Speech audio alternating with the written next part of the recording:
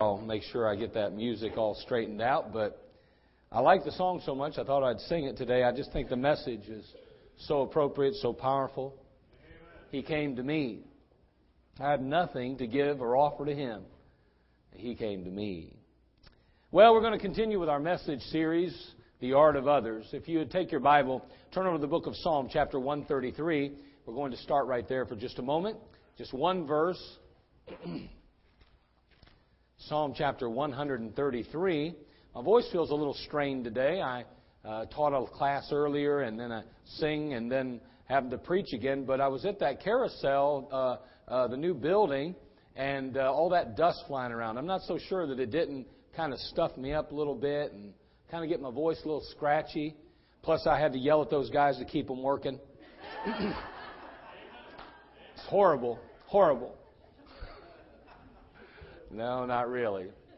Well, I'll tell you what, I just want to tell you, if you were praying for our work days, we appreciate that. We had no injuries. We had nothing serious, at least, and God bless. We did accomplish a great deal. Next week, we are going to be back on, but that's the only other scheduled time for right now. Friday from like 5 to 9 again next week, and then, of course, Saturday probably about the same time. We'll probably work up to about 6 or so again next week, 1 to 6. I think the time worked out pretty well, and so we'll keep it around that. Pretty reasonable hours, and yet everybody worked good. We realize there's an optimal period of time there, energy drawn there. About 2.5 to 3 hours in, everybody starts to look like, well, it doesn't look like the Energizer Bunny. They start to go, And so we see the energy levels dropping significantly after about 3 or 4 hours. And so we wisely made some decisions this week that I think were very helpful. We got home at least in a decent hour. We were able to relax a little bit and come back ready and fired up to go again. And again, next Friday, if you didn't get an opportunity to be a part of that actual process, we'd sure love to have you. Again, we have a little bit more work to do, or should I say a lot more to do, and we'll get it done. Hopefully by next weekend it'll be completed. And so we're excited about that, and we'll go from there. Now, along the way, we'll have some other projects, I'm sure. But for right now, just this week and next week is all we have scheduled. And so if you can give us a hand, that'd be great. Friday at 5, Saturday, 1 o'clock. We'll look forward to seeing you. We'll have a great time again over there. All right. Psalm chapter 133, verse 1. Behold, how good and how pleasant it is for brethren to dwell together in unity. How good and how pleasant it is for brethren to dwell together in unity. Well, we're talking about relationships. We're talking about relationships. And our message series is The Art of Others. And you know, relationships are so essential today. They're essential in every generation and in any time in history. Relationships are so important. We noted last week that there's a mountain of growing evidence that identifies healthy and satisfying relationships as one of the most important factors to both happiness and health. We noted that last week. And there's good evidence that social support systems have a favorable influence on a wide range of illnesses. Things like heart disease and cancer, hypertension and respiratory disorders. I mean, the numbers are out. The studies have been done. And there's no doubt that relationships are paramount. They're so important in our lives. And again, positive relationships are essential to good mental and physical health. And so we want to really cultivate good relationships. And we're going to do our best to try to encourage that as we go through these next few weeks. Again, we're living in a very disjointed society. We're connected, no doubt about that. We are connected. But we're lonelier than ever. It seems to me that our relationships rarely go any deeper than maybe a casual post to Facebook or a quick text or maybe a blanket email. It seems to me that we're very savvy with our computers and we're able to connect through Skype and Facebook and all these different things, but there's very little foundation, very little depth to our relationships. And although we have more people we call friends, people will say, man, I've got 150 friends on Facebook. I've got 600 friends. I've got 1,000 friends on Facebook. It seems that we have no one to really count on in crisis. And so I think it's important. What's the bottom line, I guess? I guess with an increase of severed and splintered relationships in our culture, we're becoming a very lonely and very unsatisfied society. And so I want to spend some time. See, God never intended that we be that type of society. He never intended that we be lonely. He didn't intend that we be unsatisfied or unfulfilled. And God wants us to experience very happy relationships. He wants us to have peaceful relationships. He wants us to have strong and stable relationships. Those all breed the kind of satisfaction and the real fulfill the longings in our heart that are truly there. And so we want to deal with relationships. And we said they're an art. It's an art form. It's like any other skill.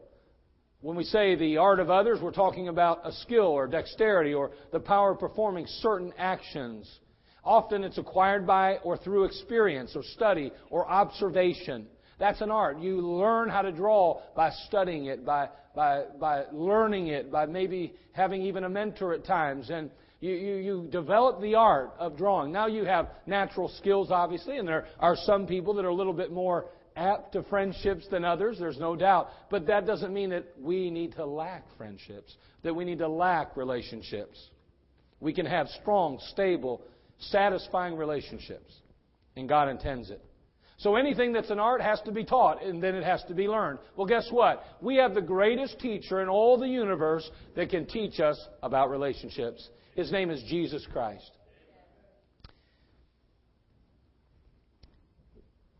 He is a guide today. He's a teacher for us. And I mean, there's no better example, obviously. I mean, He's more qualified than anyone in the room, more qualified than anyone on earth today to teach this subject. Because He loved unconditionally. He accepted people consistently. He forgave all liberally. And He gave Himself sacrificially. He knows how to develop, He knows how to maintain, and He knows how to grow relationships. It says, greater love hath no man than this, that a man lay down his life for his friends. Guess what? Jesus Christ laid down His life for you and I. So this morning, I want to share a little bit about the art of others. And specifically, I want to look at the tools of the trade. I want to consider some of the tools of the trade. If you're going to be good with others, if you're going to establish strong, stable, satisfying relationships, you're going to need some tools. And so we're going to look at the life of Christ and we're going to draw out, if you will, glean from the Word of God some of those characteristics and qualities, some of the tools in His arsenal that you and I need to have those kind of relationships. Now, before we do that, I want to look at just a couple very basic things. First of all, the Bible says in Proverbs 18:24, a man that hath friends must shew himself friendly. There is a friend that sticketh closer than a brother. You got to show yourself friendly. That means you have to be friendly if you want friends. That means you have to be a good spouse if you want a good spouse. That means you're going to have to exhibit some of these characteristics and qualities if you want to attract those kind of characteristics and qualities. You don't attract what you want, you attract who you are. So if you're talking about relationships, if a girl said, now hold on now, please don't get angry with me this morning because I'm trying to help. But doesn't it just seem like certain people attract the worst crowd? You may be one of them. I don't know what it is. I can't find me a decent guy. Maybe you need to change as a person. I can't find a decent girl. Maybe you need to change. Well, there's no good guys out there. Yeah, there are. There's no good girls. Absolutely there are. You attract what you are, not what you want. I can't find a friend that's faithful. Whoa, whoa, whoa, whoa. Be careful what you just said there. You attract what you are. Be careful now. I'm always amazed how many people testify to me about their marriages. They think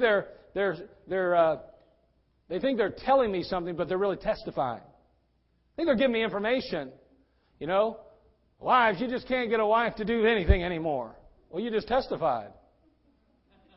What else, brother? Women today are dirty dogs. Really? You have 2 daughters and you have a wife. I mean, come on now. You know what I'm saying? I'm not trying to be mean. I'm saying we need to be careful what we say.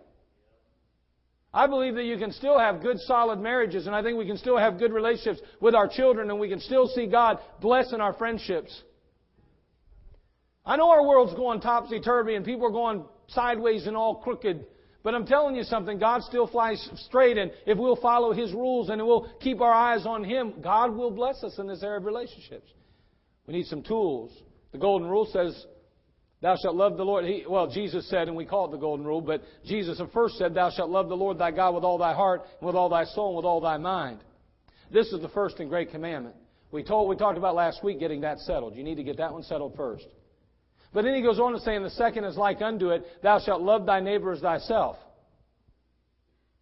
On these two commandments hang all the law and prophets. It starts with a relationship with Jesus Christ, and then we are to love our neighbors what? Ourselves. Well, that's a tough one, isn't it?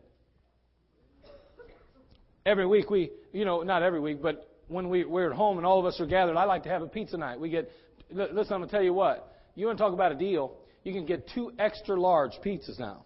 This is what I've been getting for years now. My name just slipped me. Any of my kids in the room? No. That's more expensive than this even. Well, maybe not. Maybe not. Oh, no.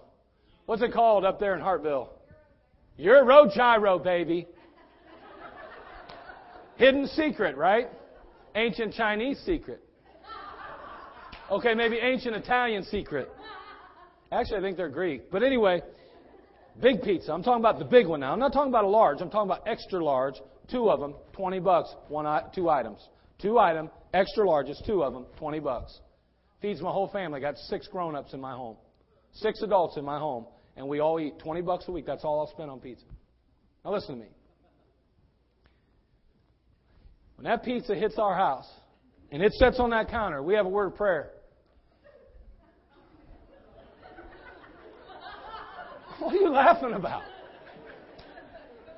And I'm telling you now, and I'm not joking here, I've trained my children well.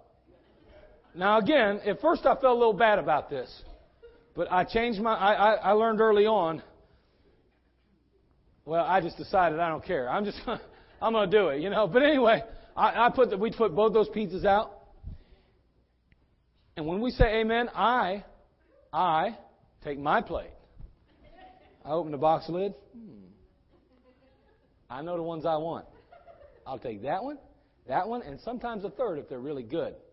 Right there. At one setting. I take mine first. You know why? Because I like me better than anyone else. Now you say, well, I thought you was going to tell me some spiritual reason. No, I'm telling you the truth. I want to get the 3 best pieces in that box. I'm paying for it.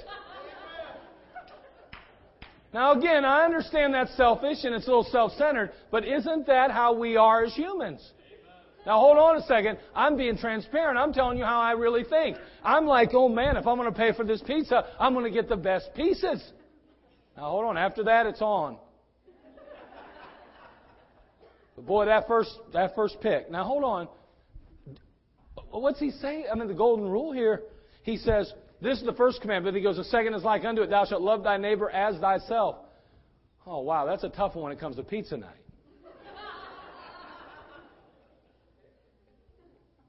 But isn't that really the test of our life? You know what I'm saying? Really, in reality, isn't it? And we wonder why it's so hard to get a friend. We wonder why it's so hard to have a good marriage, and we wonder why it's so tough to get along with our kids when in reality, it's always about me. I'm telling you what, this ain't even the message. It's just all coming. But I'm going to tell you something. You can't have good relationships if it's about you. And I can if it's about me. Boy, I'll tell you what, Jesus taught us that right off the bat, didn't He? He said, if you want to have friends, you have to shew yourself friendly. He says, listen, I'm telling you, the second greatest of all commandments, after loving me with all your heart, all your mind, and all your soul, is to, love your neighbors yourself. Oh, that's tough. Why are those sticks on my side of the yard? I didn't put those there. You know what I'm talking about, man. That neighbor's going to get it, buddy. And when I mow my grass this time, all my shavings are going right over there. That'll teach him. Not only that, but Philippians 2:4, the Bible says, look not every man on his own things, but every man on the things of others. What? That doesn't sit well with me. What do you mean? I'm supposed to care whether the kids get a good piece of pizza? I'm supposed to be concerned about my neighbor. I'm supposed to be concerned about my wife ahead of myself. I mean, think about, what about me? He says, what about others?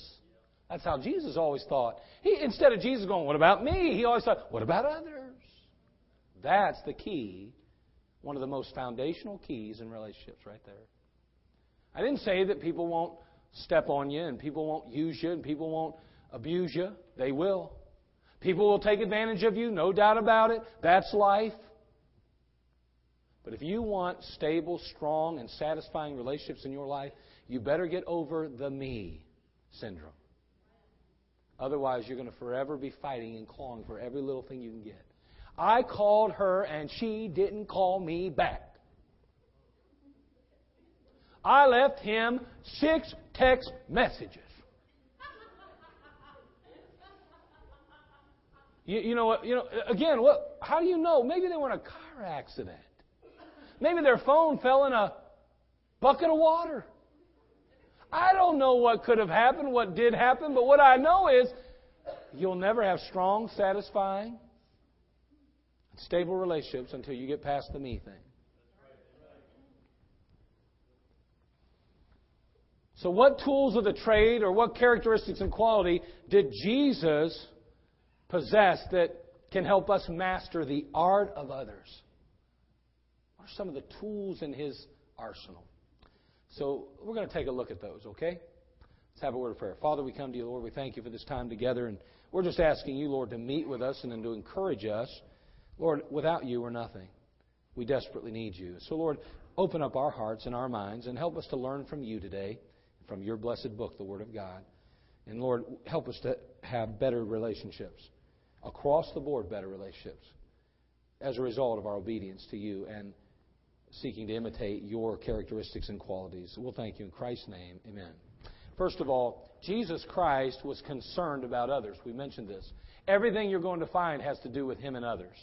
But He was concerned about others.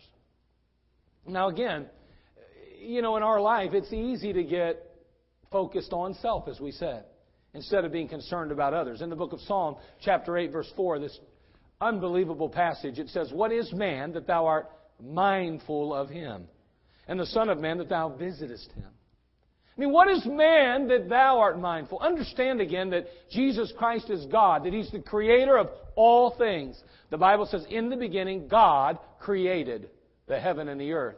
Then over in the book of John, chapter 1, it says, in the beginning was the Word, and the Word was made flesh. In the beginning was the Word, and the Word was with God, and the Word was God. The same was in the beginning with God. And then in verse 14, he goes on to talk about the Word and say, and the Word became flesh and dwelt among us. So therefore, Jesus and God are one.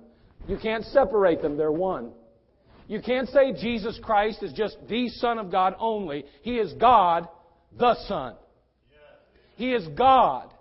We serve one God. And He reveals Himself to us in 3 personages, or 3 persons, so to speak. God the Father, God the Son, and God the Holy Spirit. But these 3, the Bible says in 1 John 5:7, are one. They're one. Now hold on a second. Jesus Christ is God. He is Creator. And yet the Bible says, we say, why are you mindful of man then? I mean, here's the Creator of all the universe. He leaves glory, He comes and dies on a cross, is buried and rises again, and He's willing to save us, forgive us, and to give us a new home in heaven. He does that. He's mindful of us. How can that be that God Himself is mindful of me or is concerned about me?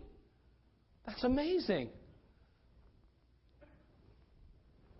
1 Peter 5 says, casting all your care upon Him, for He careth for you. The Lord Jesus, God Himself cares for you. When no one else cares, when you think nobody else even has an inkling that you even exist, when you go through the mall and nobody even cares that you're there, when you're walking through the grocery store and it just seems that everybody just bumps you and knocks you around, it's as though you don't even exist. God knows and cares. When you're sitting in your house and it seems your children are off running everywhere and the wife or the husband pay no attention to you and you think to yourself, why do I do this? I can't answer why you do everything you do, but what I do know is that He cares. You need to cast all your care on Him. He's concerned about you. I think of that feeding of the 4,000. The Bible tells us over in the book of Matthew chapter 15 verse 32, then Jesus called His disciples unto Him and said, I have compassion on the multitude because they continue with me now 3 days and have nothing to eat. And I will not send them away fasting lest they faint in the way, He said. So man, these people are hungry. They've been following after me. Oh yeah, they wanted to be healed, and I was teaching them all kind of doctrine, and I was sharing with them all the things of the kingdom. But here they are now, 3 days with me. They have no food. They're faint. They're weary. They're tired. I can't send them back home. I'm concerned someone might pass out. Somebody might have a problem or not make it there or dehydrate or whatever it might be. I'm going to feed them. I've got to give them something. You know what He does? Feeds 4,000 of them in that situation. 4,000 of them. That's amazing what Jesus did. He was so concerned about people. It's getting about dinner time. You guys are going to have to go. Are we really concerned about people? I understand that we have to use some wisdom, and we can't just throw money away, and we can't just throw food away, and we can't just do this and do that. We can't do everything we'd like to do many times. And we have to follow the leadership of the Holy Spirit. But we do need to understand that God had a great concern for people, and so should we. If you have concern for people, it'll come across, it'll make a difference in your relationships. Number 2, He was considerate of others. Not only was He concerned, but He was considerate. He always thought about people first. The woman at the well. Think about it. He went out of His way to meet her. We must needs go through Samaria. Why you got to go through Samaria? You know we don't like those people, Jesus. Jesus says, it don't matter what you like, what you don't like. I got a meeting scheduled over there at a well because I got to meet a woman that needs me. He was considerate of her need. There He was able to lead that woman that lived in sin to Christ, and her life changed, and a whole city came to Christ. All because He was considerate of her. The man with a withered hand. Walking around with his hand all crippled up and messed up. Certain people, I'm sure, seen him in the tent. Well, you don't belong here, man. You're all crippled up and you have some physical deformities. You don't belong here in the midst of us. And Jesus said, come on over. He was considerate of that man that was crippled up, and He made him whole. He went from a twisted hand to normal.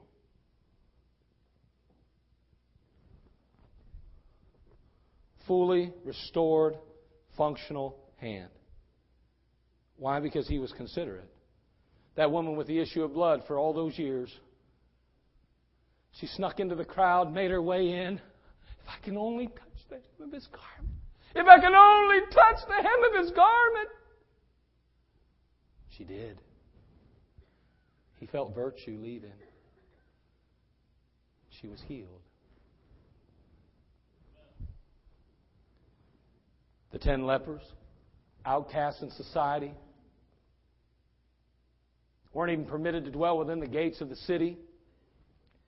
Jesus reaches out to them and heals 10 of them. Do you know how many came back and thanked Him? 1. Jesus, don't you get tired of healing people that aren't grateful? Have no gratitude for what you're doing, and don't you get sick of it? Why don't you just give up on people because they don't care? I'm concerned, and I'm considerate of them. Somebody's got to care. I'm going to keep healing them. Whether they thank me or not, I'll just keep doing it. The cripple at the pool of Bethesda, rise and walk. The widow at Nain, whose son was dead, Jesus Christ had compassion on her and He raised him from the dead. Why did He do all that? Because He was considerate. Jairus' daughter. She's sick. She needs healing. Jesus is considerate of her and of her daddy. He heals her. He heals her. And I'll tell you what, Jesus always considered others. And He always put others ahead of Himself. Much like the verses we read just a few moments ago. Number three. Not only was He, as we noted already, concerned and considerate, but He was patient with others. He was patient with them. Wow. This one's a hard one, isn't it? The disciples, the ones who traveled with Him, spent time being trained by Him, they weren't always the sharpest knives in the drawer. They just weren't. Jesus could have easily gotten upset. He could have gotten frustrated with them on any given situation, it seems. Instead, He was patient with them. I want you to take your Bible, look over Matthew chapter 17. Matthew chapter 17. Notice how Jesus handles. It's amazing to me how the Lord handles things. In Matthew chapter 17. He's dealing with His disciples here. Notice in verse 14. When they were come to the multitude, there came to Him a certain man kneeling down to Him and saying, Lord, have mercy on my son, for he's a lunatic. Talking about His disciples now.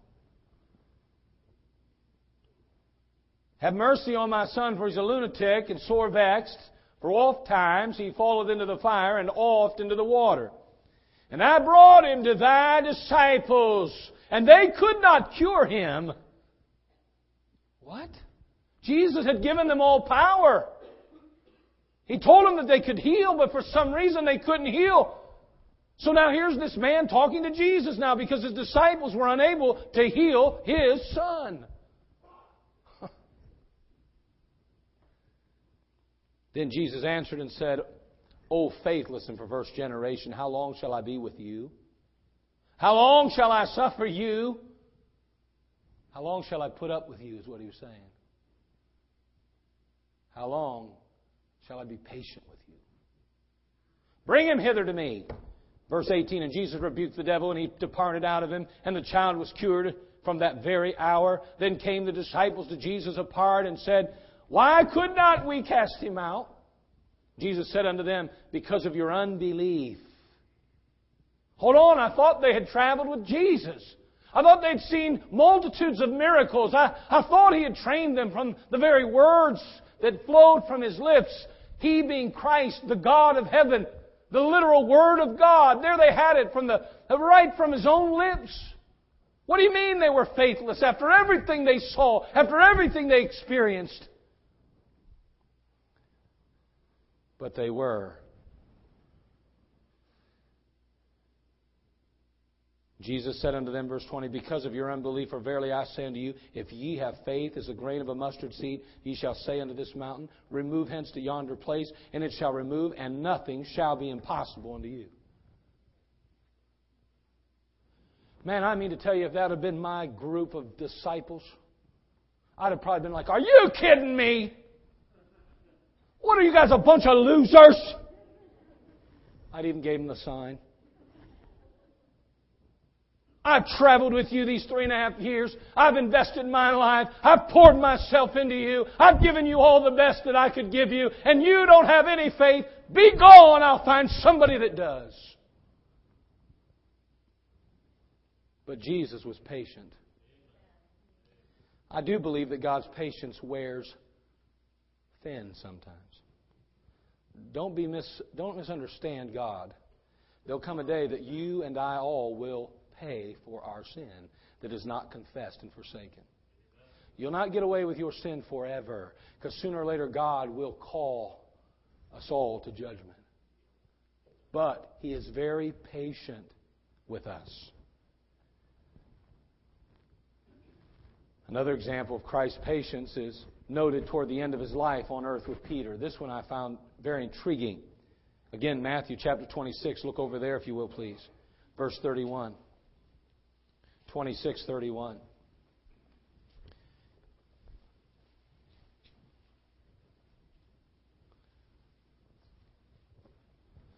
In chapter 26, verse 31, we read,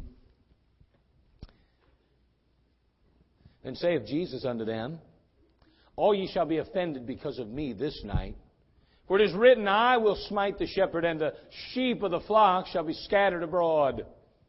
But after I am risen again, I will go before you into Galilee.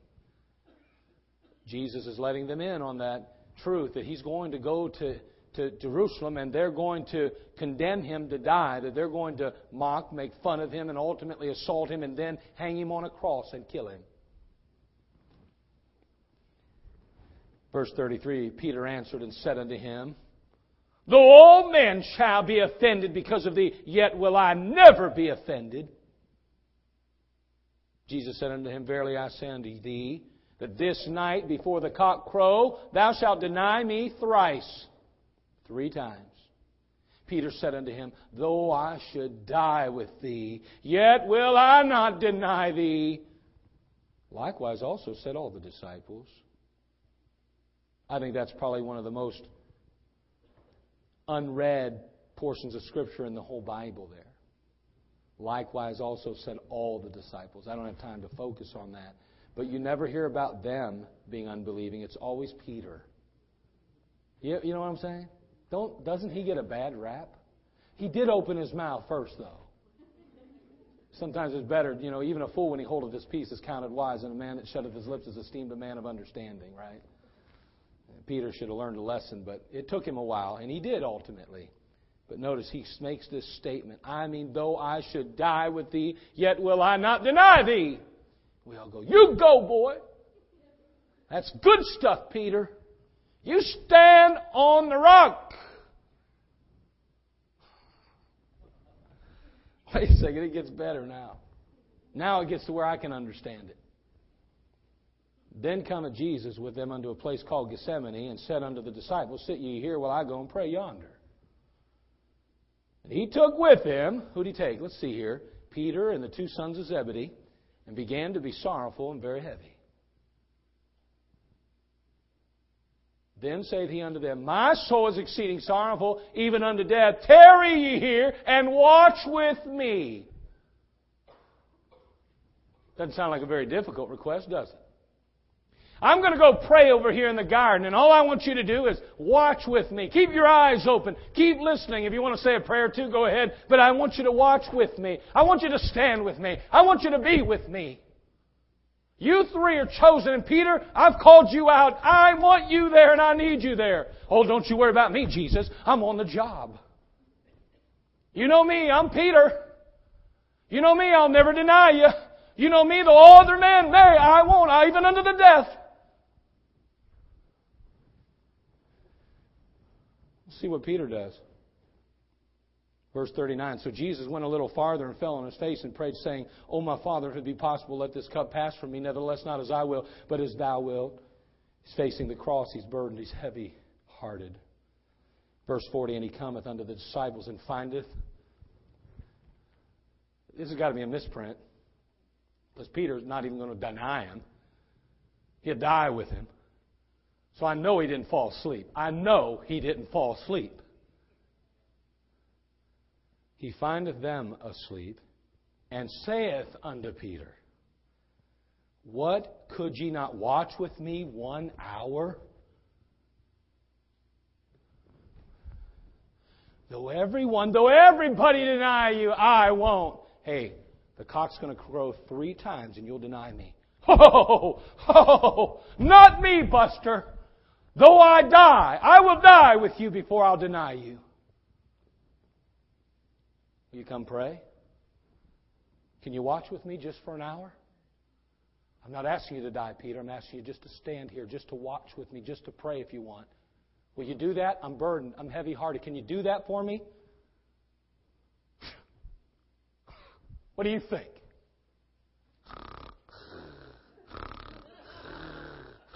Wake up, Peter! Huh?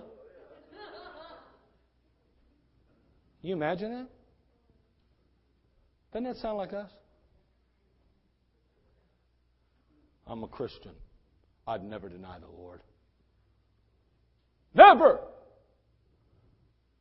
Well, what do you mean, did I read my Bible today? Well, got kind of busy. Pray? Well, I did do that. I think we prayed over supper before we ate last night. I mean, did you pray? Well, I'll get to it. I won't deny thee. Hey, listen to me. You think that God isn't patient with us? Think about how patient He was with these disciples. Think about it. After everything He invested in, Peter can't even stay awake and watch with Him. Jesus didn't say, "You're done. You're finished. No longer disciple." Draw a circle with a disciple and a slash through it. He didn't do that, did He? Patient with Peter. Just like He's patient with you and I. You want to know something? If you want strong, stable, and satisfying relationships, you better find a way to be patient with people. Because people are going to make mistakes. That's just life. They're not a very good friend. They weren't there for me when I needed them. They had to take their child to the hospital because he got in a bicycle accident. Skinned his knee all up, thought he broke his leg. Oh, I didn't know that.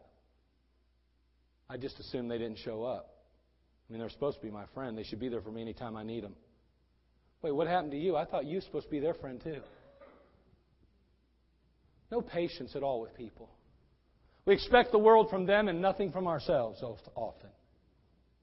We want everybody to be totally loyal to us, but our loyalty has to only go so deep. I mean, I understand why I didn't make it to that activity. I know why I didn't make it over to that particular situation or that party. I know why I wasn't there to support my friend or to be at the ball game or whatever. I know what I said, but I have a good reason for it. We understand and we have every excuse in the world why we couldn't follow through with our commitment, but then we expect it from them all the time.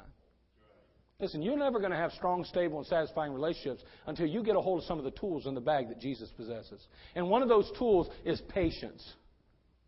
If you're not patient with people, you'll never be able to have the kind of relationships that you truly desire and need in your life.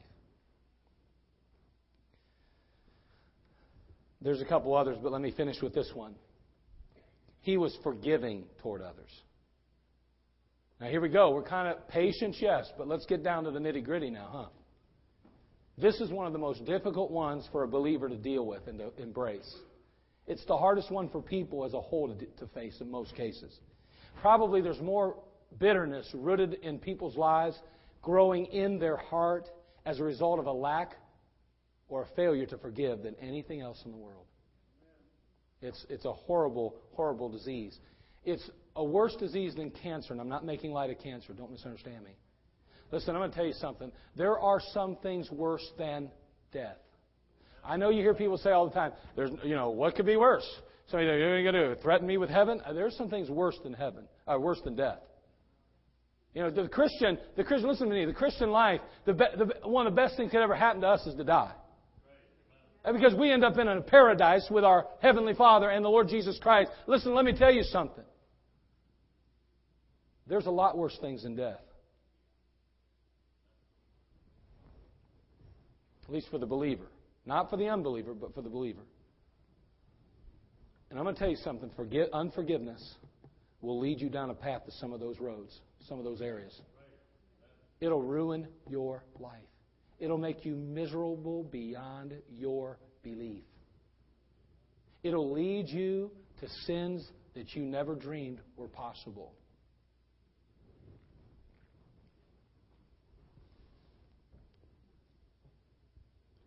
I think of that woman taken in adultery. Everybody was ready to stone her. Literally. Literally. Hey, listen, I'm not condoning adultery, and neither is Jesus Christ. It's spelled out very clearly. It's a wicked, abominable sin. However, look at what Jesus deals with. John chapter 8. Look how He handled it. John chapter 8, verse 4. I found out in my life, and I found out in the lives of others, that there's enough people to tell me I'm wrong. I don't need everybody doing it. There's always somebody that's quick to tell me how I'm messing up. And and then the Lord, obviously, in His Word, when I really want to get serious with some things, all I got to do is read it. I know He makes it clear to me when I'm messing up by the numbers. But hold on a second. I even worse than someone telling me I'm wrong is treating me like I'm wrong. It's bad. Let's face it. If I'm doing something that's unscriptural and wrong, then yes, I understand it's wrong. Everybody can see it. It's blatant. Nobody has to gossip about it. It's just out there. Everybody knows it. I'm so tired of hearing people talk about, I don't like to go to that church because they gossip all the time. What are you talking about? You go out and live in sin and you think that it's hidden? The only way people found out is because someone's talking about you behind your back? You mean to tell me you don't think people know what you do in life? Are you kidding me? And then you'll talk about it on Facebook? We've got teenagers and we've got adults in this church that cuss on Facebook all the time. If I turn around and you hear somebody said you was cussing on Facebook, there they go again talking about me. Why don't you quit talking like that on Facebook? There ain't nobody gossiping.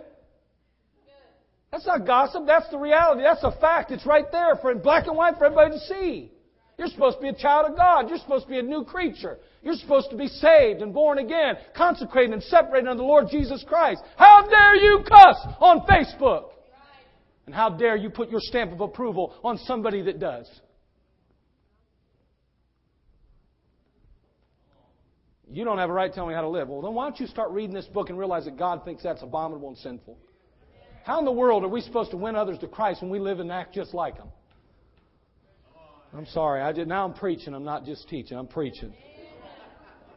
We got to close this thing out, though.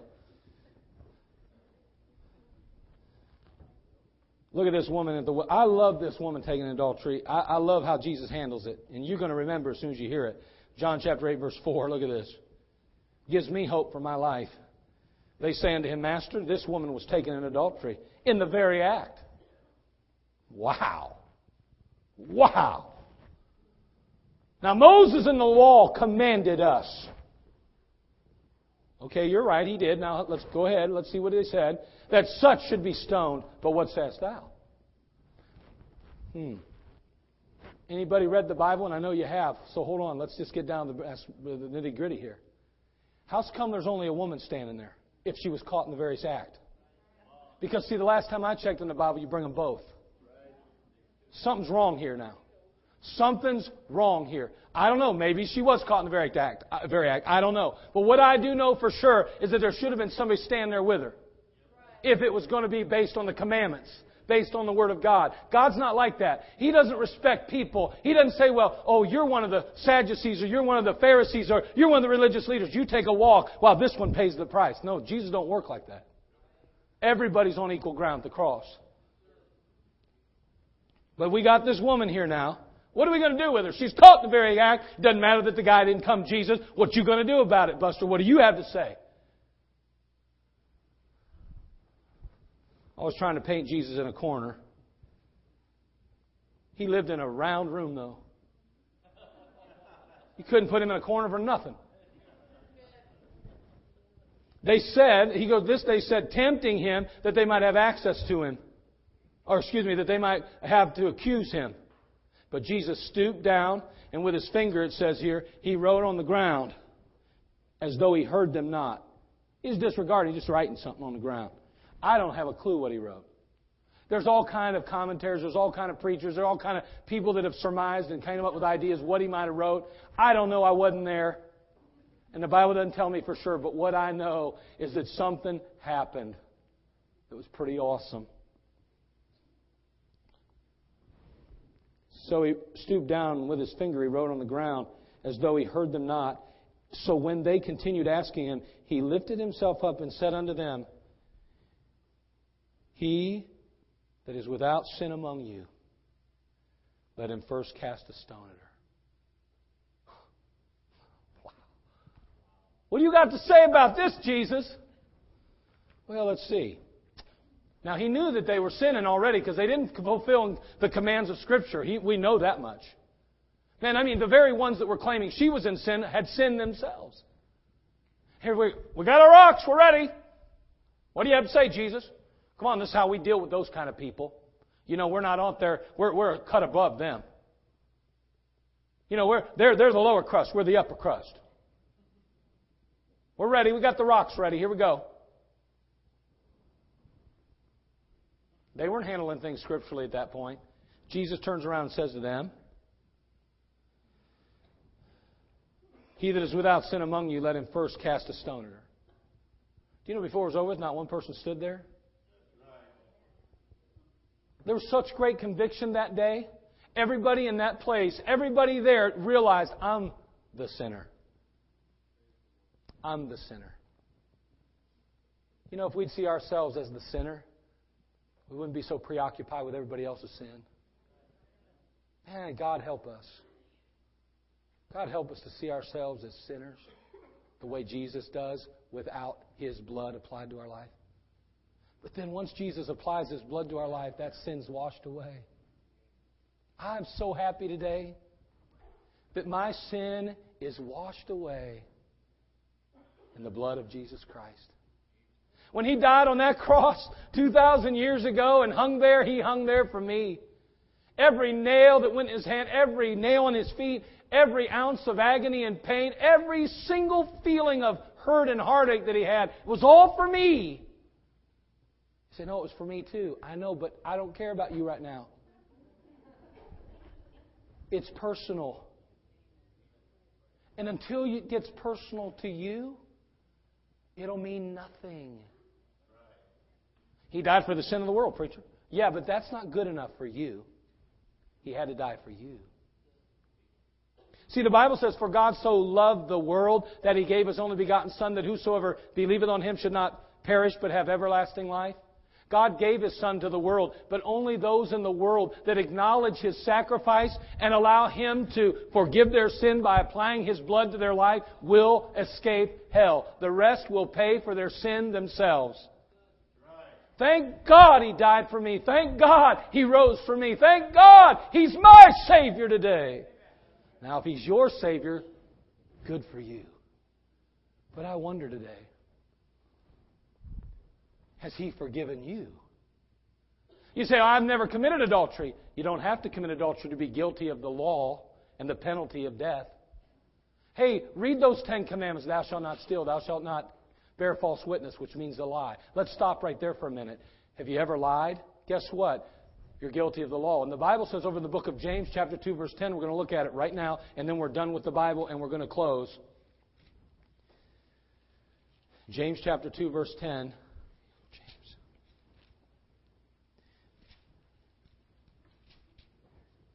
For whosoever shall keep the whole law,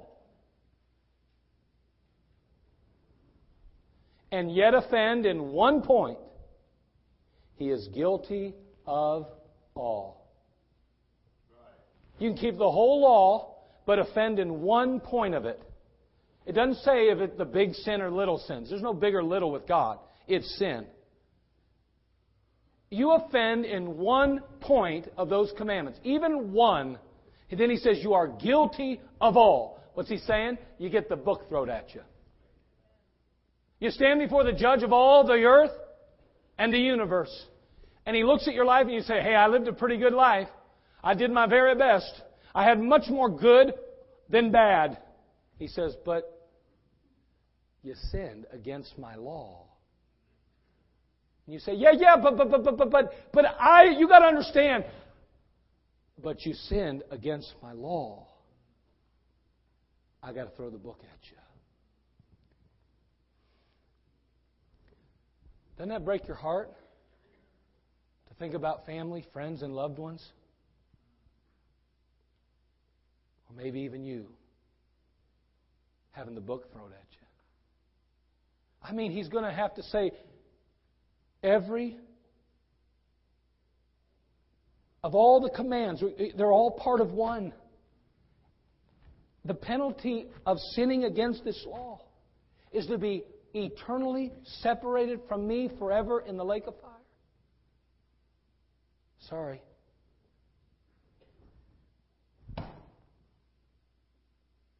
Take him away. Take her away.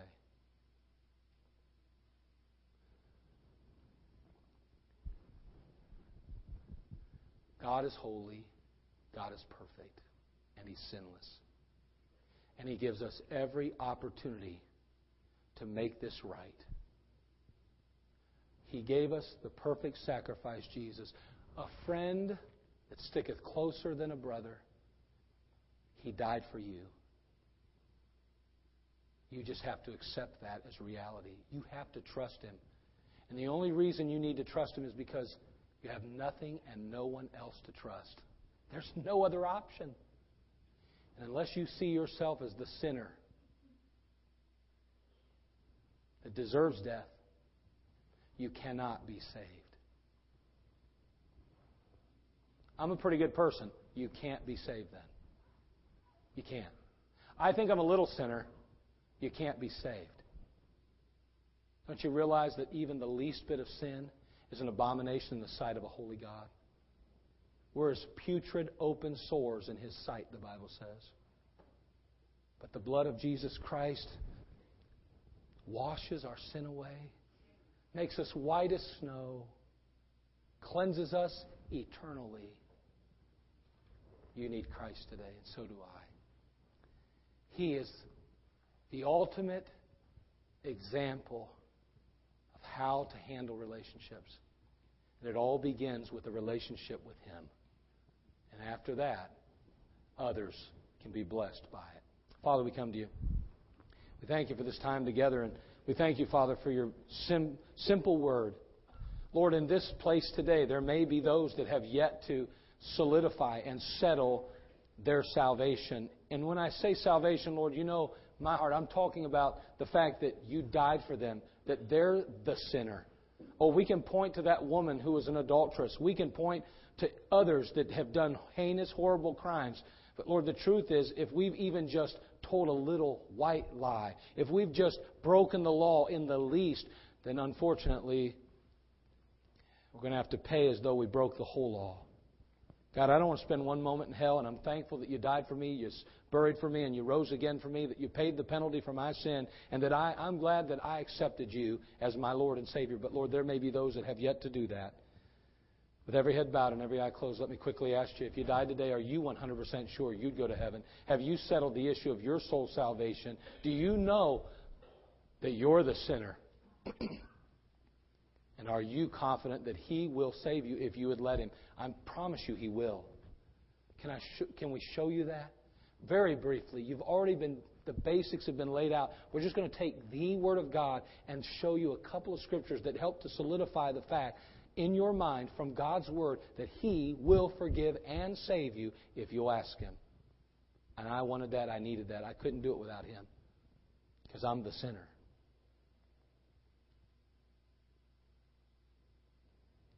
That's me, preacher. Let's all stand to our feet. No music yet. All stand to our feet.